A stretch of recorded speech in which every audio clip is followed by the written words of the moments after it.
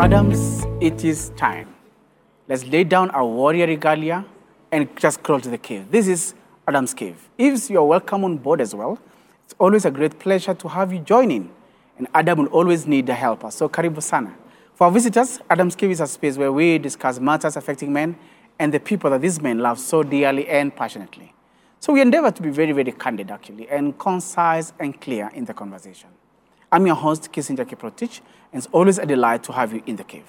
Our lines of engagement remain 20933 or 0717 400 555, 20933 or 0717 400 555, or just a comment at the section on Hope TV or Hope FM YouTube pages. So we recently gathered at Sita Mburuburu for the men's altar. Over 500 men of us, just considering the topic positioned for exploits. Let me take it again. Positioned for exploits was the topic. Positioned for exploits. The guest speaker was a man, a father, as a husband, and a Bible expositor, and a very, very ardent reader, and a minister who is extremely passionate in matters affecting missions, prayer, and the word. And that was the presiding bishop of Christ is the Answer Ministry. So we consider the three topics of the 3D men. Welcome the 3D men. And this is how it went down at men's altar at Itamuru.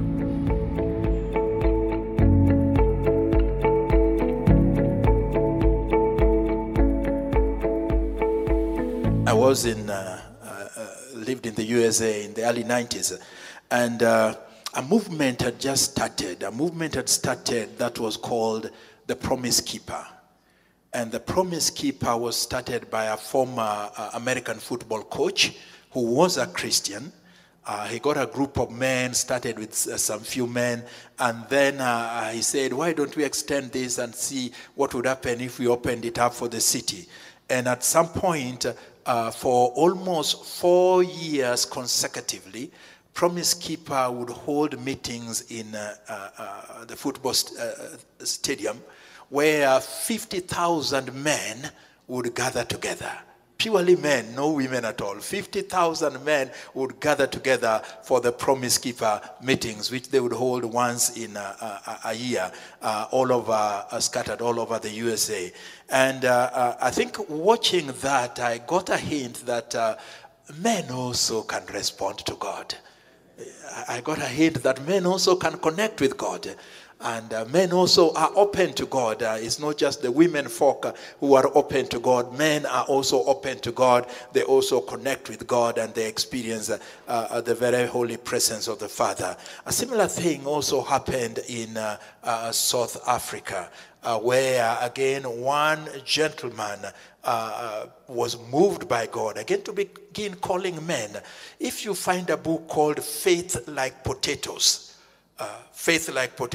read it.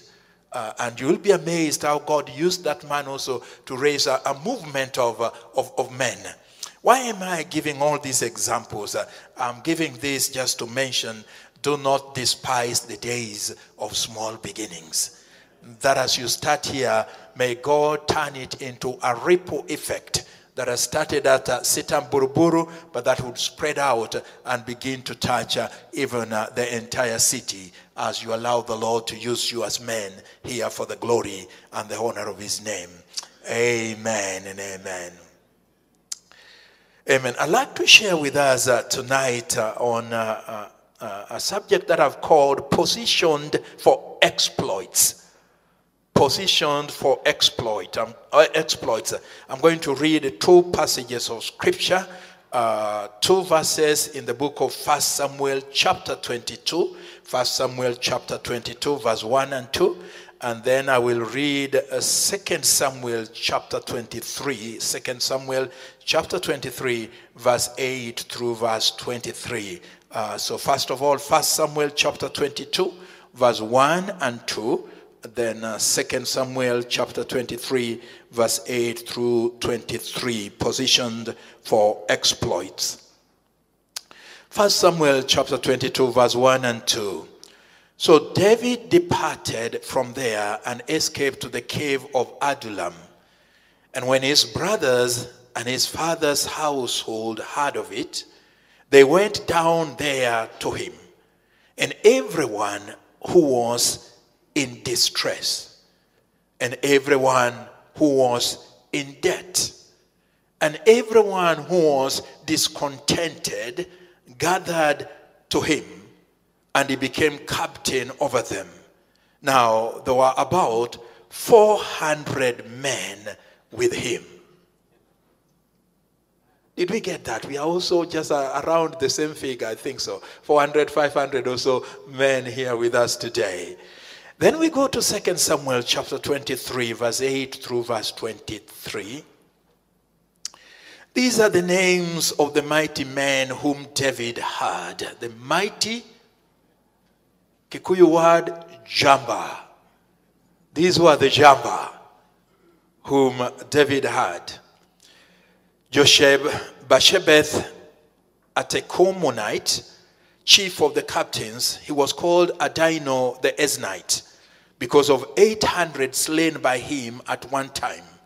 And after him was Eleazar, the son of Dodo, or Dodai, the Ahohite, one of the three mighty men with David when they defied the Philistines who were gathered there to battle, and the men of Israel had withdrawn.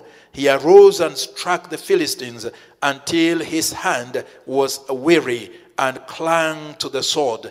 And the Lord brought about a great victory that day, and the people returned after him only to strip the slain.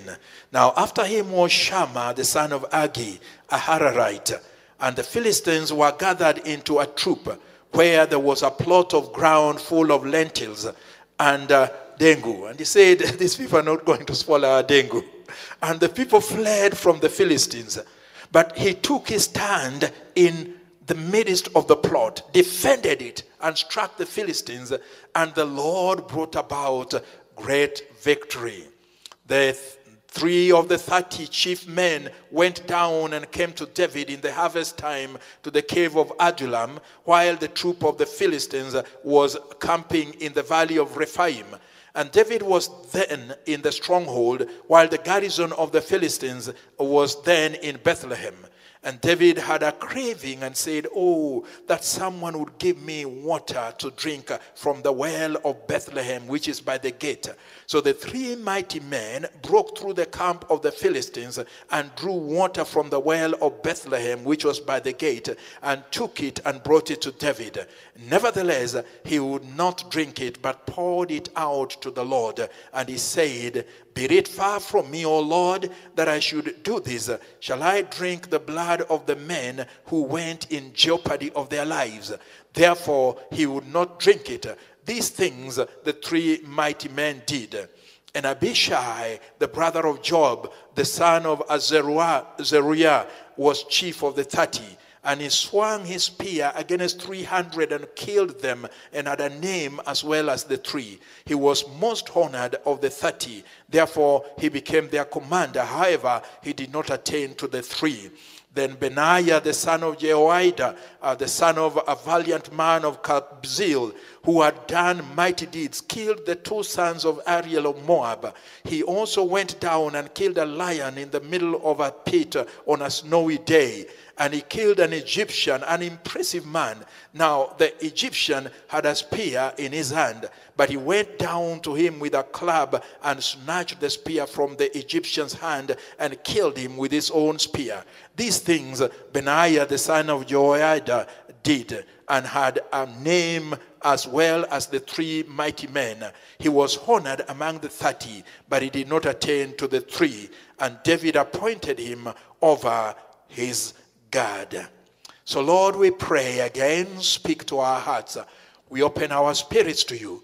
May you have your way in us and through us and among us. In Jesus' name we pray. Amen. Some of us perhaps have watched the movie 300. The movie 300 is an interesting historical movie that captures the battle of Thermopylae between the Greek city-states and the Persians in the year 480 BC. With only 300 men, King Leonidas of Sparta withstood King Xerxes I, who had 300,000 soldiers. For 7 days, Xerxes could not pass through a certain gorge because of 300 men. The Spartans defeated them and killed thousands and thousands of them until finally the Spartans were betrayed by one of their own. The Spartan had a military style and discipline that was used as an example of patriotic commitment in defending one's national soil. It is also used as an example of rigid training, for the manner in which they would train their men, their young men, became known and became proverbial to the extent we speak of that is Spartan in terms of how rigid their training actually was. But it was a symbol also of courage and of overwhelming determination against all odds. The 300 Spartans, all of them died except one, so legend tells us. And the one who did not die went back home and he told the story of the battle. And one certain Simonides wrote an epitaph that they put out there on their graves. And the epitaph read this way: "Stranger, announce to the Spartans that here we lie, having fulfilled their orders." Some people translate it this way: "Go tell the Spartans you who pass by that in obedience to their laws we do lie here." Such people like Leonidas are considered heroes. We epitomize them with poems, literature, ballads, and even motion pictures. In most cultures, we try to preserve a memorial for them or build up a monument which would actually remind us of the achievements of men like these. Even within Christian circles, we try to immortalize individuals that sometimes we think have made great achievement or contribution to the church or to the kingdom of God. We write their biographies or autobiographies. We put their lives in movies and films. We sometimes even sing songs that acknowledges the great contribution that they made. But in my short experience as a Christian worker in ministry, I have come to the realization that there are many, many heroes and heroines. The women are not here, but let me acknowledge them as well. There are many, many heroes and heroines who have greatly and quietly contributed to the extension of the kingdom of God, who have not received any accolades at all. No biography has been written about them. Hollywood, Bollywood, Nollywood, and whatever else would not make films about them at all. In fact, they are not interested in their stories, for they would not make box office hit. We do not even eulogize them when they have gone during their funerals, and sometimes even while they are still alive. They are quietly and faithfully serving the Lord and making an impact for God and causing exploit for God. These are the unsung heroes. My sermon wants to sing a song to these unsung heroes. Some of them have faced jeers. Some of them have been ostracized, while others have laid down their lives for the cause of the Lord Jesus Christ. For such people, Christianity was not a mere entertainment. It was not even a make me feel good kind of religion. It was not going with the crowd and the masses and following around the popular band or popular brand where everyone is going. To them, it was blood. It was their life. It was commitment. It was dedication. It was coming out and say, with my whole heart and with my entire life, I want to dedicate myself to follow the course of the Lord. I want to go the extreme mile. I want to continue on even when it means laying down my life. These are individuals who have made a kind of commitment with the Lord, and I call them frontliners because more often than not, they are on the trench line. They are on the forefront. They are the fighters who are backing off the enemies. They are the ones who are clearing the pathway for the rest of us to go and collect the spoils after their battles. They are the ones who are achieving great things because they have made a commitment to God, and they have said, I know God has called me as a man, and I am not going to compromise. I am not going to stay cold. I am not going to move with the crowds. I am going to position myself to make exploits for the name of the living God. And they have gone out there, and God has used them for the glory and the honor of his name. Allow me, therefore, to sing my song through my sermon in acknowledgement of the great contribution of these frontliners and the exploits that we learn from them as individuals. Number one, you need to transcend your background. 1 Samuel chapter 22, verse 1 through verse 2. We read it just a little while ago. In fear of King Achish of a Philistine or Gath and King Saul of Israel, David fled and went to hide in a cave at Adullam. The name Adullam means a refuge, a base, a secure place, a cave, a protection, a stronghold. It is a launching pad. So when you read the book of Hebrews chapter 11, and it begins to list for us the heroes of faith, the men and women who achieved great. And verse 32 onwards it begins saying, and what more shall I then say? For time would fail me to mention of Gideon and of Barak and of Samson and of Jephthah, of David also, of Samuel and of the prophets who through faith subdued kingdoms, wrought righteousness, waxed valiant in fight, put to flight the armies of alien, out of weakness were made strong, and women received their dead raised up to life. And then he goes on to say, and some lived in caves. It's referring to these heroes of faith who joined David. Ladies and gentlemen, we don't have ladies here. I only saw one actually. We're referring to these heroes of faith who joined David. And as a matter of fact, they are appearing in the book of Hebrews chapter 11 as those who lived in caves. What are they doing in Hebrews chapter 11 out of what we are reading about them here? Psalms 142 was actually written by David in the same season. And listen to what David says, verse 3 to verse 5 of Psalms 142. When my spirit grows faint within me, it is you who watch over my way. In the path where I walk, people have hidden a snare for me. Look and see, there is no one at my right hand. No one is concerned for me. I have no refuge. No one cares for my life. I cry to you, O Lord. I say, you are my refuge, my portion in the land of the living. David confesses as he lives in this cave of Adullam. God, the word Adullam is refuge. And indeed, you are my refuge. You are the one that I will hide upon. You are the one that I will hold on to. But when his relatives and other people heard that David had ran and was hiding in the cave of Adullam, they began to rally together and gather around him. And the book of 1 Samuel chapter 22 verse 1 to verse 3 that I read for us gives us a commentary of the people who actually joined King David when he was running away.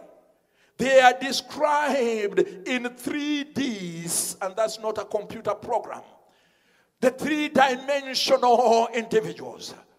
We are told that everyone who was in distress, everyone who was in debt, everyone who was discontented, the 3Ds, they were in distress, they were in debt, They were discontented. All these bunched up together and followed to join David in spite of their status quo and became part and parcel of his team, the 400 that we were referring to.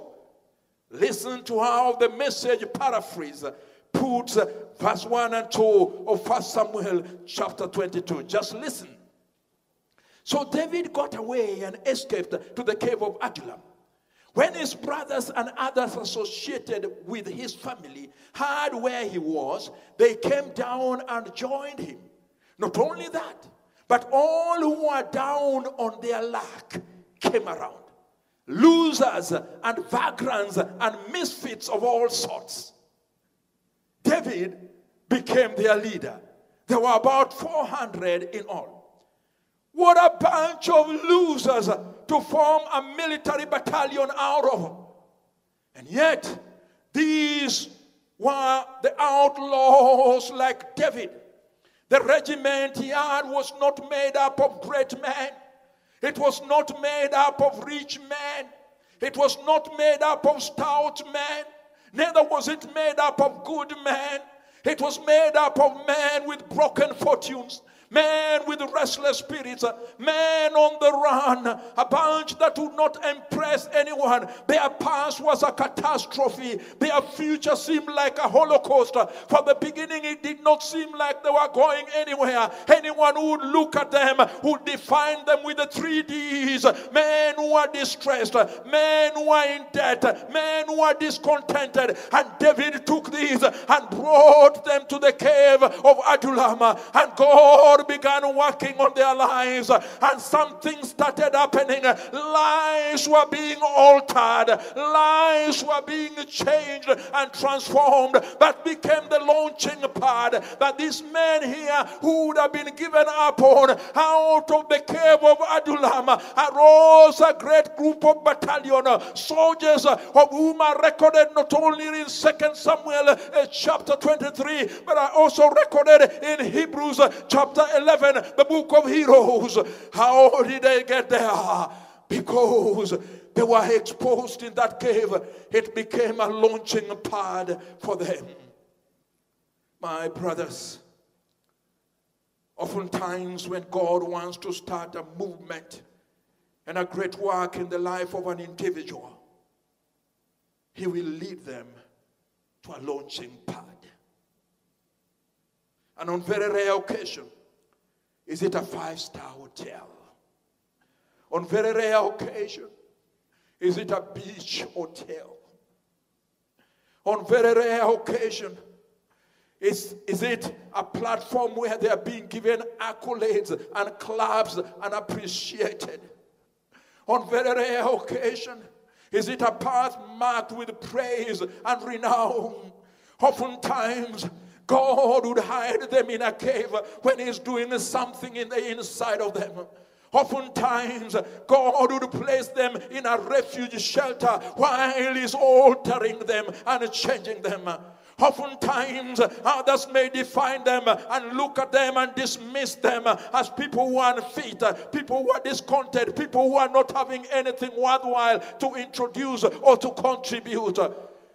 But my brothers, individuals who have gone through this place at some point, usually it is in the caves and in the deserts, away from the distractions and the interference, a place of quiet, a place of reflection, a place where the women are not, a place where the men are only in isolation. That is the place where oftentimes God would identify a man and begin to zero in on them and say, I have my hand over in your life. I have my hand in your life. My spirit is resting upon you. I have your destiny. I've marked it out. I'm making you into a soldier. I'm training you up. I'm equipping you. I'm taking you to another level, because then we need to rise up to transcend the kind of background that we have as men. Haven't we had it enough? The accusations that are keep heaping upon us. Men these days do not even know how to sit for interviews.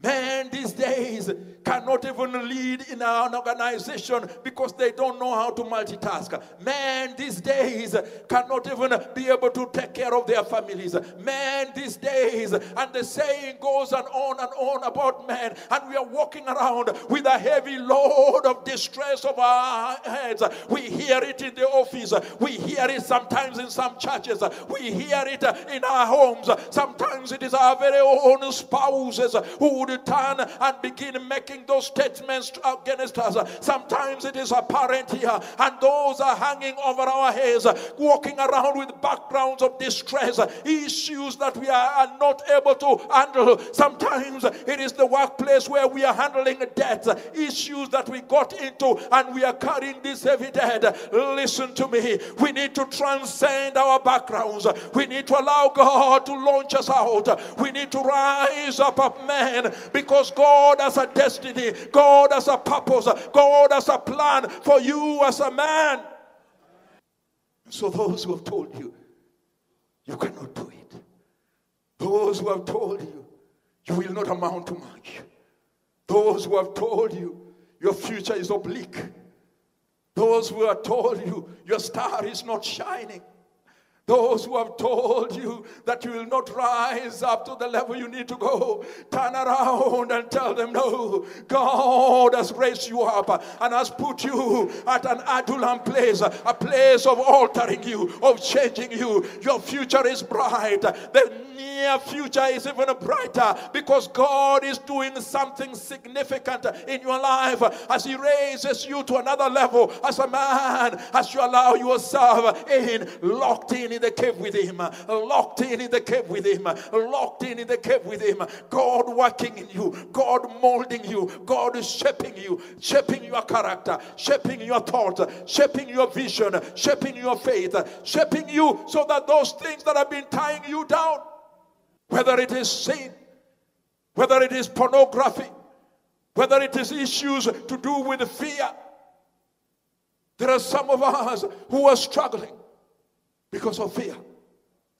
The 3 Ds we need to put aside. That's not our definition. We are getting a new definition.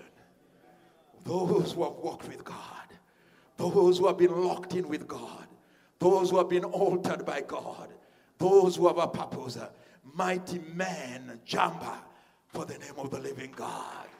Hallelujah. Hallelujah.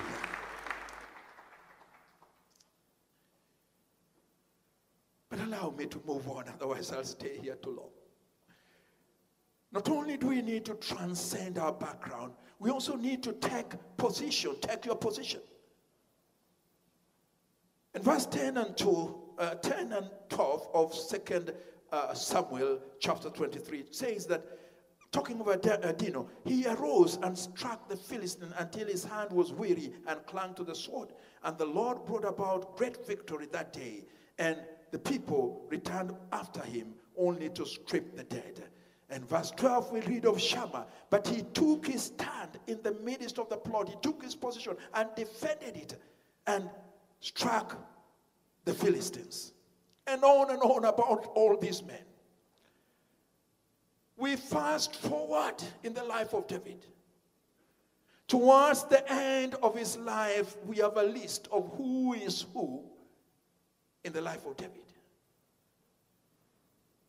We have a list of names and individuals. And I could go on and read that entire list. It even includes the husband of Bathsheba, Uriah. Appears in that list as well. Many other men. Men who a few years ago, if someone looked at them, someone would say, some people were distressed. Some people were discontented. Some people were in debt. We look forward a few years down the road, and they are appearing in the Guinness Book of Record of King David's time, of individuals who performed exploits because of the way they positioned themselves. Their backgrounds did not tie them. No. They rose up and took position when it was needed. In the midst of the battles, we find men here, and some achievements are given to us. Adino the Ezronite slain 800 people. Eliezer the son of Dodo struck the Philistines until his hand stuck to his sword. The sword became an extension of his hand. Shammah the son of Agi defended the field.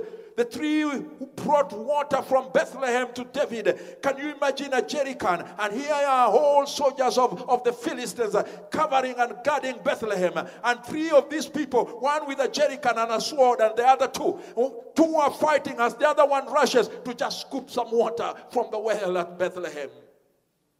Some of them killed giants, as you read the list. We immediately notice why they were different. While everyone else was fleeing away, the Bible says, everyone was fleeing away. They took their stand. And as a result of that, people would only come to actually collect the goods that had been left, strip the dead, and collect the goods. Because these individuals took their stand. If we want to move on as men, to make a great impact and do exploits for God, it is not time for men to double deal. It is not time for men to move along with mob psychology. It is not time for men to be influenced by the trends of our time.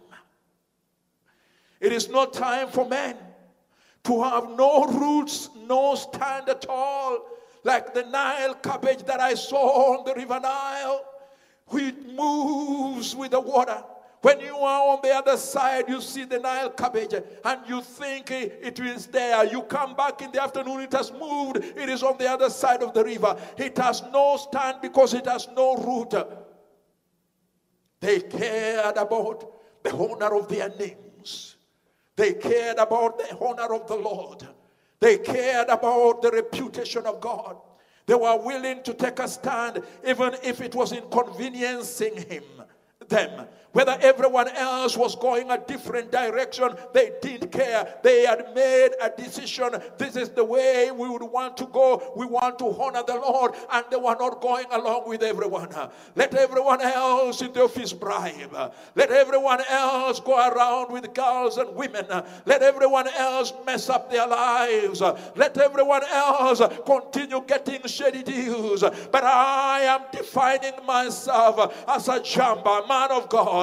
I am defining myself as one who has made a commitment to God. And so these men did, to the extent, let everyone else run away. They are holding their ground. They have a position in their faith, a position in their understanding of who God is, a position of what they need to do, a position of their rights. No one is going to chase them away from that. And as a result of that, they were able to bring about great victory in the name of the Lord.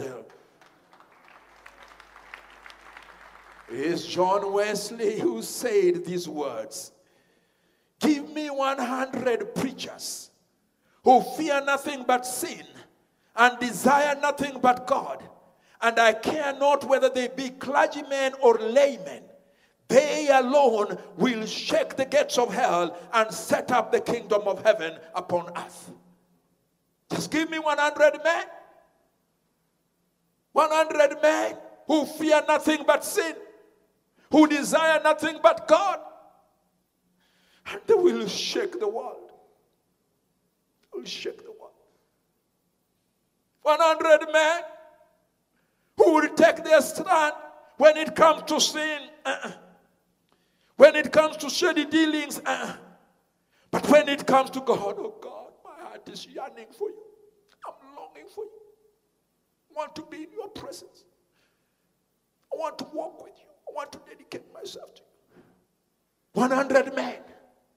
If we had more, in this city, if we had more in our government offices, if we had more in the parastatals, if we had more in the corporate world, if we had more in our homes, if we had more in families, ladies and gentlemen, we are going to see a revolution. And my sense right now, having my ear to the ground like a Dachshund dog that has its feet on the ground and can hear the rumbling of an earthquake a long way off even before the earthquake has hit. I can hear the rumbling. God is raising up virtuous and righteous men who are determined. It is our time to rise up, and we are going to make a difference, a change in the world as we pursue God, as we shun sin, and as we commit ourselves to the cause of the living God. Men who are willing to sacrifice to see righteousness accomplished. A number of us would remember a few years ago, there was a race in Nigeria, a marathon race. And Kenneth Kipkemoy was actually going to take the race. He was going to win. He ran on. About 5 meters or so before the tip, his knees crumbled. Couldn't go on anymore. Tried to get up. Tried. The knees couldn't go on anymore. His compatriot was number 3. Simon Cheprot was actually going to take number 3.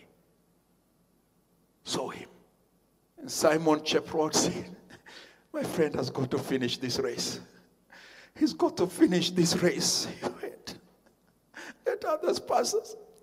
Put him, his hand on the shoulders. Walked with him until he crossed the finish line.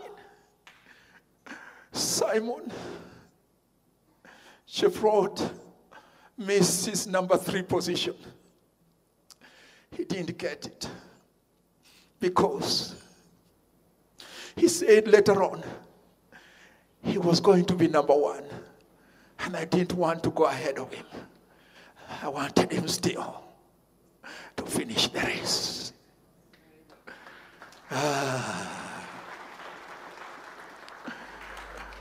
Men who would be willing to sacrifice their own position, sacrifice their own comfort, sacrifice their own good, because they feel things need to go a certain way, a certain direction. And God is inviting you and I that would rise up in this nation, in this church, in this community, in this city, that would rise up to be men of commitment, men who know we want to let God have his way among us. Ooh, if I don't move on, I won't finish. Number 3, triumph through the Lord. It's interesting to note that in this passage, this group are being shown as individuals who are fighting battles. They're not being shown like, oh, now they are on cloud 9. Oh, now things are so easy for them. They're being shown as a group whose feat and whose exploits are recorded because they fought certain battles and they won the battles. And the truth of the matter is, there are many of us as men who are in our own personal, private wars that we are fighting. Some of us are probably fighting for our marriages. And you would have given up 5 years ago. But you say, I'm not going to give up. I'm going to hang in there. This marriage is going to turn. It's going to change. Some of you are fighting battles for your sons and your daughters, for your brothers and your sisters, for your siblings, for your parents. And you've been hanging in there in that battle, tenaciously holding on with a belief and a faith. This is going to turn. I'm holding on. Some of you are fighting personal battles with lusts, personal battles with pornography. Speaking in South Africa a little while ago, walking down the aisle after the ministry, a young man says to me, "Can I see you in camera?" So I took my camera and we went somewhere a little quiet and we sat down. Young man sat on a seat there. I sat on a seat next to him, facing him. He said to me, "I am a youth pastor in my church. But the moment I sit before a computer, the first thing, pornography. I am struggling, I'm fighting about, I'm a youth pastor, but the moment I sit before a computer, pornography." After advising the young man, reading with him some passages of scripture, I decided to pray with him. I rose up as he was seated there, put my hands on his head. It's as if I'd hit him with a bolt of electricity. He shifted the chair very, very quickly and turned and faced the other direction. I turned to him and gently, with a gentle voice, said, "Look at me, look at me, look at me." That's how he would go. He would try to look and he would look away. Then he began to shout. He said, "You are shining, you are shining." Believe you me, I was not shining. I was seeing something else. I was not shining myself. I had to cast out a demon from that young man. And there are some of us who have opened doorways into our lives through involvement with illicit relationships, through involvement with pornography, through involvement of trying to advance yourself to the extent that you are even engaged with things like Illuminati, things like Satan worship. Open doorways. We are saying, if we are to be the men that God wants us to be, those battles that we have been fighting, now we are bringing them before the Lord.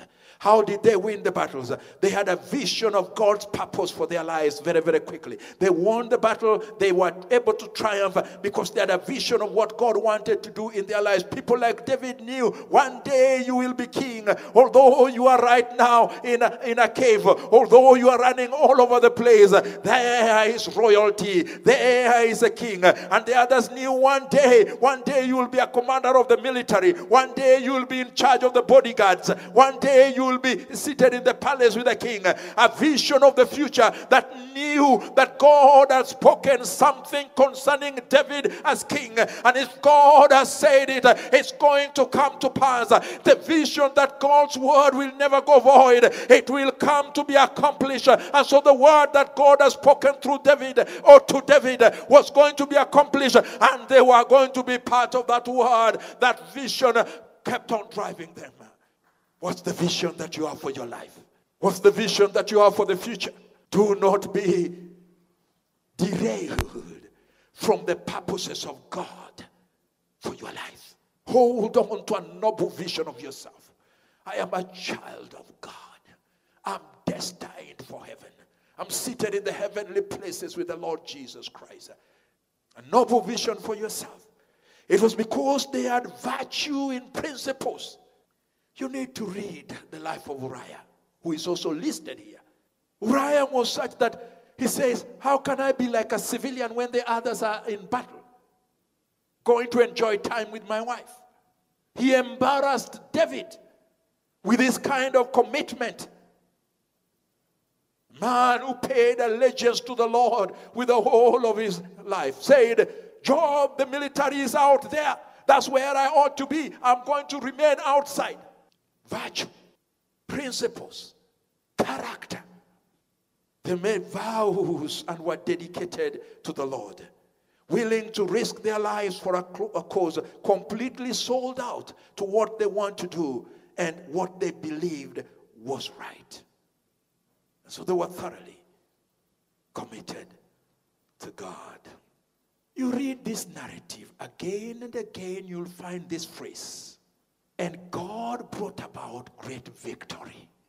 Although they are said to have been the men who fought the war, the concluding statement is that God brought about great victory. In other words, these were men who were actually drawing from the Lord. The victory they won, the fight against the giants, the 300, the 800 that they killed. No, it was not just a man waking up and saying, I'm going to do this. It was a God-empowered man who was stepping out, and as a result of plugging into the resources of God, God brought about great victory. How are we going to transform the nation? How are we going to transform our families? How are we going to transform the church? How are we going to be the jumpers that we are talking about? We are going to be men who are open to the move of the Spirit of God in our lives. Men who are allowing the presence of God to abide upon us. Men who are hungry for God. Men who are saying, I'm plugging into the resources of God. I'm drawing from His presence. I'm allowing God to use me. I'm a candidate to be made into a victorious man today because I'm depending on the Lord. As they drew on the Lord, as they allowed the Holy Spirit of God, God brought about great victory. A young man in a church pastored by A.W. Tozer, a young man called William Borden of Yale, coming from a very wealthy family, well-to-do family, millionaire, because his father left for him as a university student millions, had a sermon challenging for radical commitment to God. He made a commitment to God. These were his words. Lord Jesus, I take my hands off as far as my life is concerned. I put thee on the throne in my heart. Change, cleanse, use me as thou shalt choose. I take the full power of your Holy Spirit upon me.